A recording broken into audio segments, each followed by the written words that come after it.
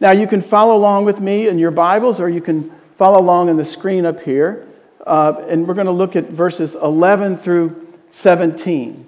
So Luke chapter 7, verses 11 through 17. Soon afterward, he went to a town called Nain, and his disciples and a great crowd went with him. As he drew near to the gate of the town, behold, a man who had died was being carried out, the only son of his mother, and she was a widow, and a considerable crowd from the town was with her. And when the Lord saw her, he had compassion on her and said to her, "Do not weep." Then he came up and touched the bier, and the bearer stood still. And he said, "Young man, I say to you, arise." And the dead man sat up and began to speak, and Jesus gave him to his mother. Fear seized them all, and they glorified God, saying, "A great prophet has risen among us, and God has visited his people." And this report about him spread throughout the whole of Judea and all the surrounding country. Now, just a little bit of background. Up here we have a map of the area, and this is ancient northern Palestine in the first century. So we see that the story takes place in this little town called Nain. And Nain is about 25 miles southwest of the Sea of Galilee. So this area of ancient Palestine was a beautiful area. Right below, we see the Valley of Jezreel. We know that when we read the stories in the Old Testament, the Valley of Jezreel was known as a beautiful, pleasant place. As a matter of fact, today, the Valley of Jezreel is known as the breadbasket of Israel. So now we have this little town where Jesus headed to. The journey of Jesus with this great crowd that the story talks about began in Capernaum. And so they traveled about 25 miles or so to get to the town of Nain. Now, when the journey started in Capernaum, the crowd with Jesus was probably kind of small, not real big. But the word for great crowd means that eventually it grew to 1,000 or 2,000 people. I mean, can you imagine how exciting it would be to journey with Jesus through the countryside and walk with him for a day or so? And not only just being in the crowd, but what if you were up front with Jesus and his disciples, walking with this crowd, moving toward the city? How exciting would that be? Well, as the crowd approached the town, they came face to face with this funeral procession going on in the city of Nain. And so, now, think back with me for a minute. For a Jewish mother, the greatest thing that could ever happen to her was to give birth to a son. So therefore, the greatest sorrow was to lose that son. And not only did this mother lose the son, we also find out from the story that she was a widow. So she didn't have a husband. So here she was facing a life of poverty. And now we also know that back then it was kind of typical for the neighbors in this town. And in Nain, it was a town of maybe 300 or 400 or 500 people. But it was kind of typical for her neighbors to look at her. This was part of the culture, to look at her and say, "Hey, what sin did you commit that all this happened to you?" So here she is, a widow who lost her son, who has no husband, facing a life of poverty. And on top of that, facing a life of perhaps ridicule and mockery and shame. And she has to live in this city and deal with all that. Well, Jewish funerals take place around 6 p.m. in the evening. So picture this. Imagine earlier in that day, the mother probably kind of had her son laid out in the floor of her home, and she had some helpers with her, and she laid out on the floor, and she was probably grooming his hair and preparing him. She probably got the best clothes that she could find to put on him. And so as the helpers were there with her in her home, and her son's laying on the floor before her, they kind of lifted him up, and next to them was a large wicker basket, an open wicker basket. And they placed the son into this wicker basket. And they folded his hands across his body and prepared him for the funeral procession. And then they laid a cloth to cover him. And so by this time at her door, some people had begun to gather and who were going to lead this procession. And they said, "It's time to go." And so they kind of came in and they picked up the son that had died and began to walk outside and head out east toward the city gate to walk out into the countryside. Now, this was such a serious, significant loss for this woman. probably most of the people in this town of 300 or 400 or 500 people were probably gathered in this funeral procession. So here they are gathered, and they're kind of getting together, and they're starting to move out toward the gate, toward the east, toward the graveside, out in the countryside. And if you think about it, also too, tradition tells us that in a typical Jewish funeral, the women would lead the procession. They would be up front. And then in the rear of the procession, you had paid mourners and flute players. And these paid mourners were chanting over and over and over, "Weep with them, all you who are bitter at heart," over and over and over. This was a big scene. And so as the crowd begins to move together to the east of the town, out to the graveside, all of a sudden, outside of the city gate, the funeral crowd, the procession of maybe a few hundred people, they meet the crowd with Jesus of about 1,000 or 2,000 people. I mean, just picture this. You got all these people, all this commotion going on. So as the two crowds met together, what's the very first thing that Jesus does? Right up here in verse 13. It says, "And when the Lord saw her." Now picture this. These two groups colliding outside the town gate, coming together. Maybe, 1,000, 2,000 people. But in the midst of all this commotion, Jesus didn't see the crowd first. He didn't even see the dead son first. He saw the woman first. He peered through the thousands of people and looked right at this woman. It says the Lord saw her. He saw the woman who was going through incredible pain and turmoil. His eyes were fixed intently on her. Now, I want you to go back for a minute. Imagine this. You're there in the story. Put yourself back in time and get into this story. Maybe you're in that crowd with Jesus. Like I was saying earlier, maybe not only in the crowd, but you're up front with Jesus and the disciples. And here you are walking through the countryside. And maybe you come up on top of this hill, and you look below and you see this city at this small town of Nain. And then you see this funeral procession of people heading outside the gate. And then you begin to move closer, and there you are. Maybe you're right next to Jesus. Picture yourself there. Can you imagine? What would Jesus have looked like? What would his face have looked like as you looked at him? Probably the face of Jesus was soft and tender, concerned, attentive to this woman. Maybe you were even in conversation with Jesus, talking about spiritual things with him and asking him questions. "Hey, Jesus, I really want to know how many angels can fit on a pinhead," or whatever it is. Whatever questions you might have had, you may have been asking Jesus these questions. But suddenly, Jesus stops in mid-sentence. He becomes quiet as he continues to walk toward this woman. He becomes fixed on this woman. His eyes are on her. He sees a woman who is half dead. Now, in ancient Judaism, this concept of half dead was an actual state that somebody lived between life and death. It was a state of great mourning and emotional pain. It was a state where these people were known as being half dead. This is what Jesus was looking at with this mother. Now imagine that you're there and you're next to Jesus and you look up at him. Maybe you could see his eyes starting to moisten. Tears began to maybe even build up in his eyes, and maybe they began to flow down his cheek.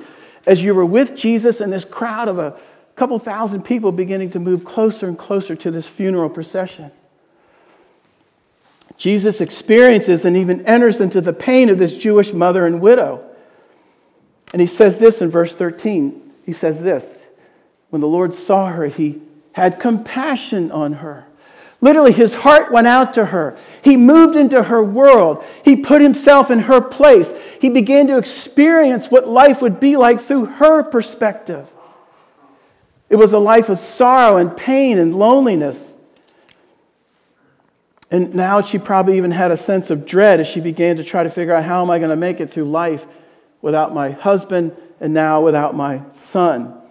Well, so as the crowd began to approach the funeral and got closer and closer to the crowd with Jesus, now here, a couple thousand people, what probably happened was the crowd with Jesus, picture 1,000, 2,000 people, probably split in two. And the funeral procession probably went right in between them. And what did Jesus do next? What's the next thing that he did? Right up here. He stopped the funeral procession. Now picture that. You're there. You're in the crowd. You're seeing this. Like, Jesus, what are you doing? What do you think the disciples were thinking? Oh no, what's he doing? They didn't get it probably. But anyway, he walked up. He stopped the procession. He walks over to the woman and he says to her in verse 13, do not weep. In other words, hey, it'll be okay. Don't cry. Don't worry. And the next thing that Jesus does is an act of pure, raw power for good. Look at verse 14. Then he came up and touched the bier, and the bearer stood still. And he said, young man, I say to you, arise. And the dead man sat up and began to speak, and Jesus gave him to his mother. Notice the last thing that Jesus does in verse 15. Think about it. This is an incredible miracle. I mean, Jesus could have had all kinds of publicity. He could have had a huge press conference. Look what I did. He could have been on Fox News, right? He could have had movie rights and a movie. But that's not what Jesus did at all. His concern was for the woman. He didn't get distracted by his own miracle. Even though he did this amazing display of power, he wasn't thinking of himself and how he could benefit. He was thinking of the woman. He gave the son back to his mother. He went over to the son and he said, arise, and he took the son into his arms.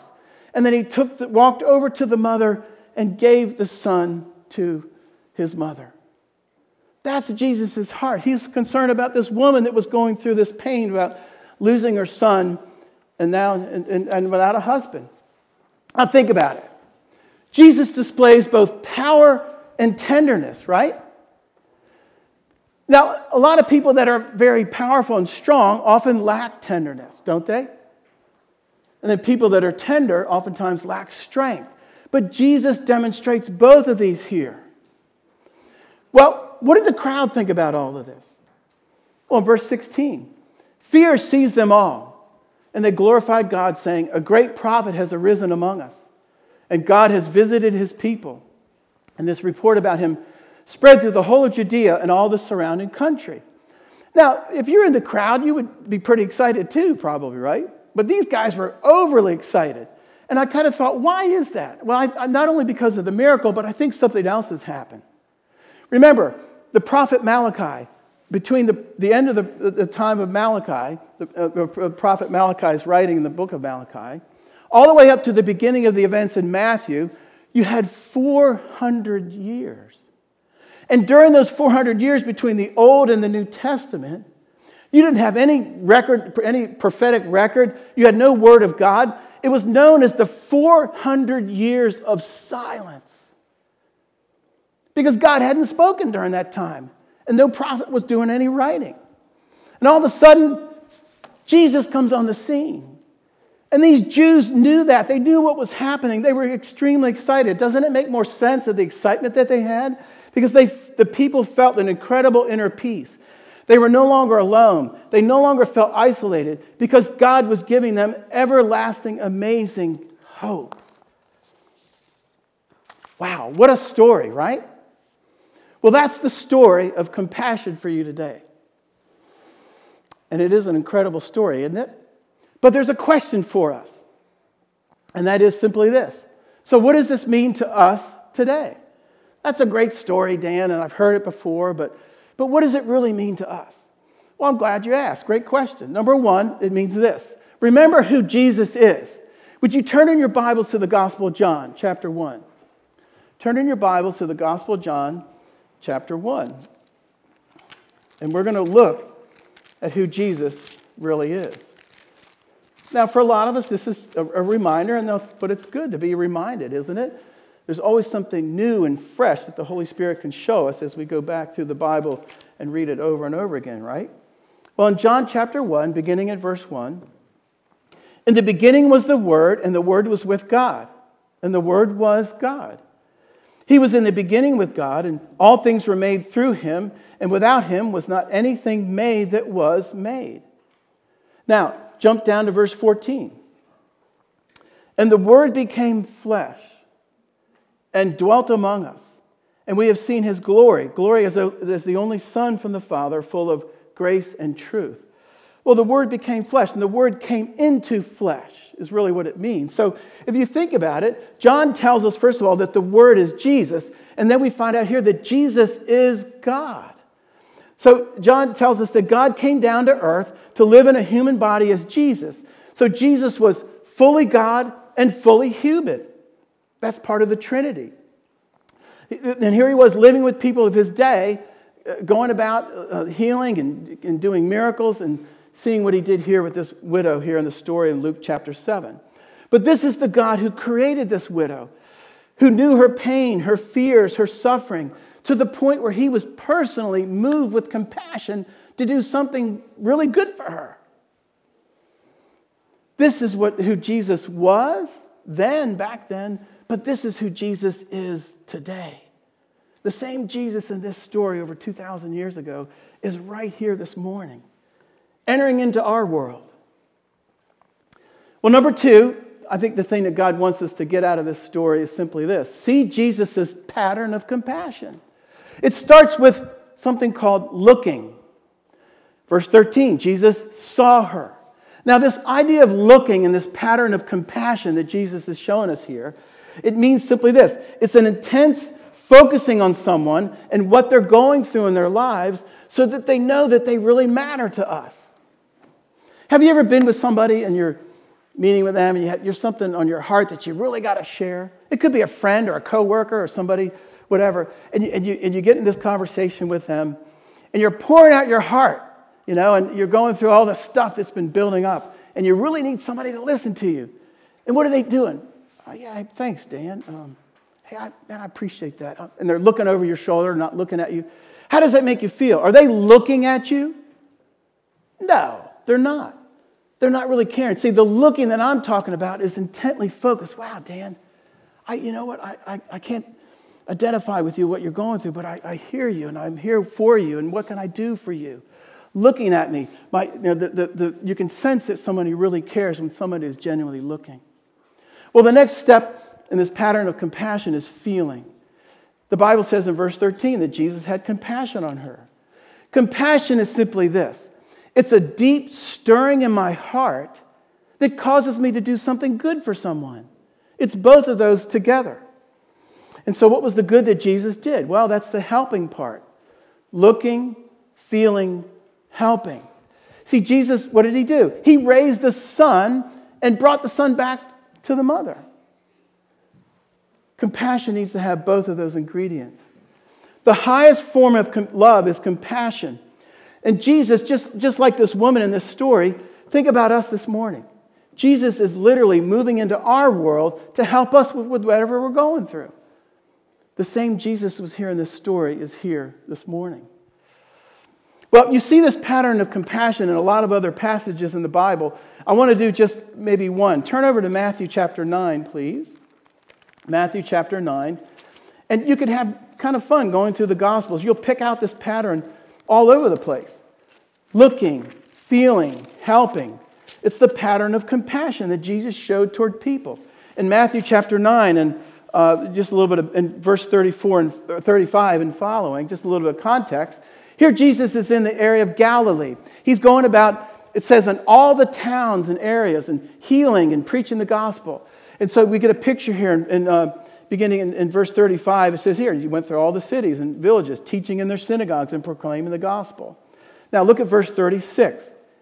Here's the pattern. When he saw the crowds, the looking,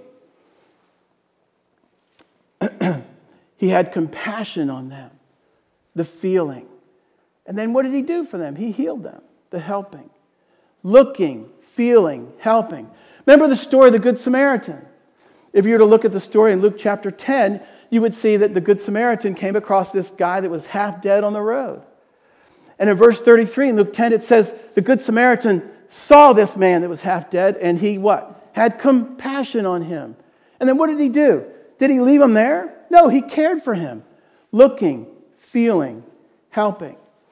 I love this last one to share with you in Luke chapter 7, later on in the passage. Remember Simon the Pharisee invites Jesus and others to a dinner at his house?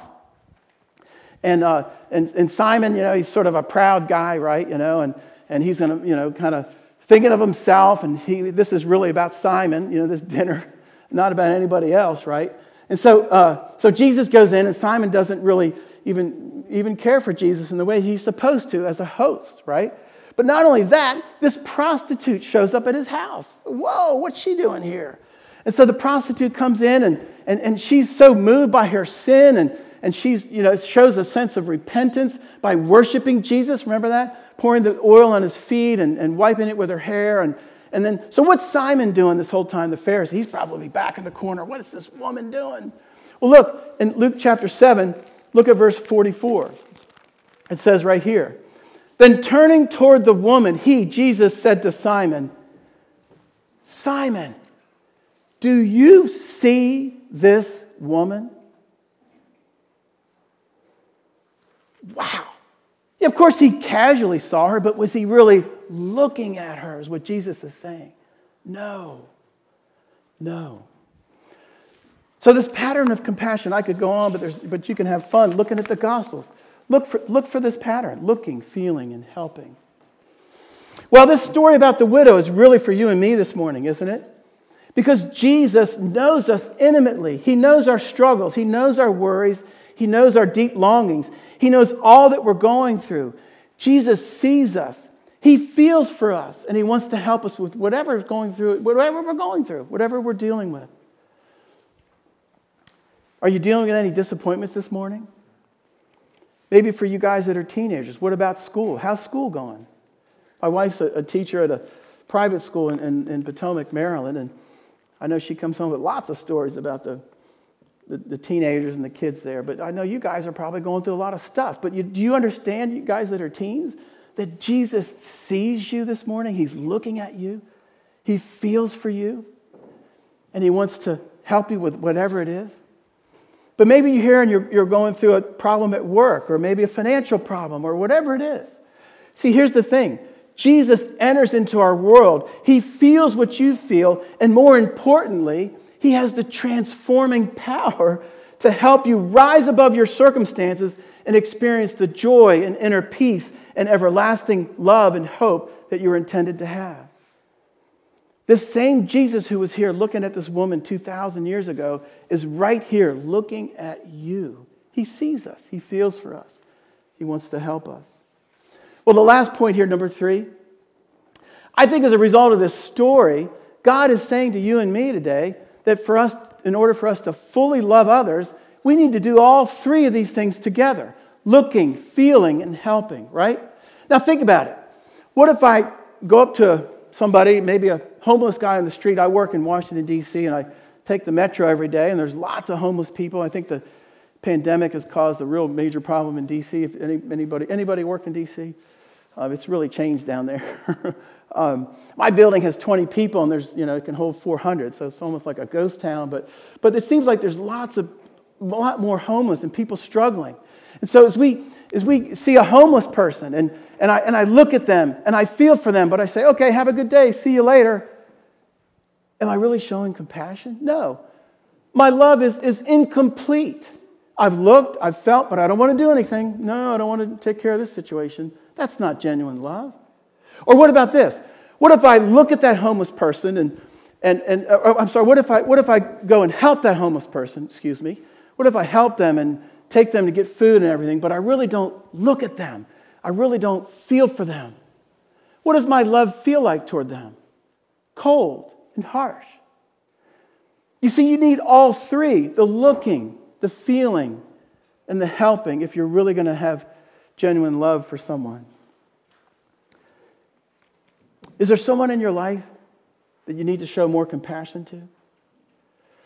Think about your everyday circle at work, co-workers, neighbors, maybe a spouse, maybe a child. You guys, maybe your classmates. Is there somebody that you need to be more compassionate to? Is there somebody this morning that Jesus is moving in your heart and say, boy, I really need to deal with this situation?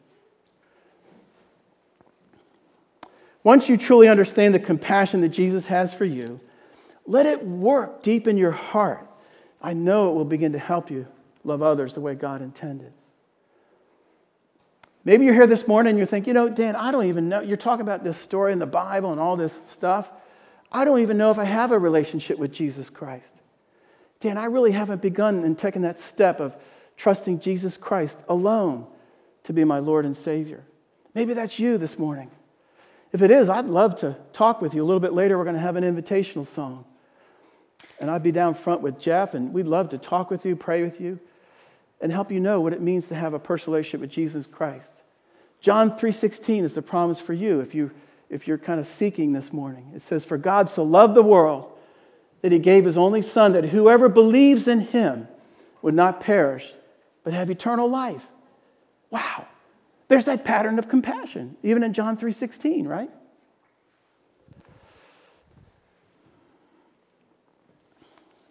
Seeing Jesus for who he really is, and then realizing how Jesus sees us, I think will give us incredible encouragement and strengthen our faith and give us that hope that we're looking for.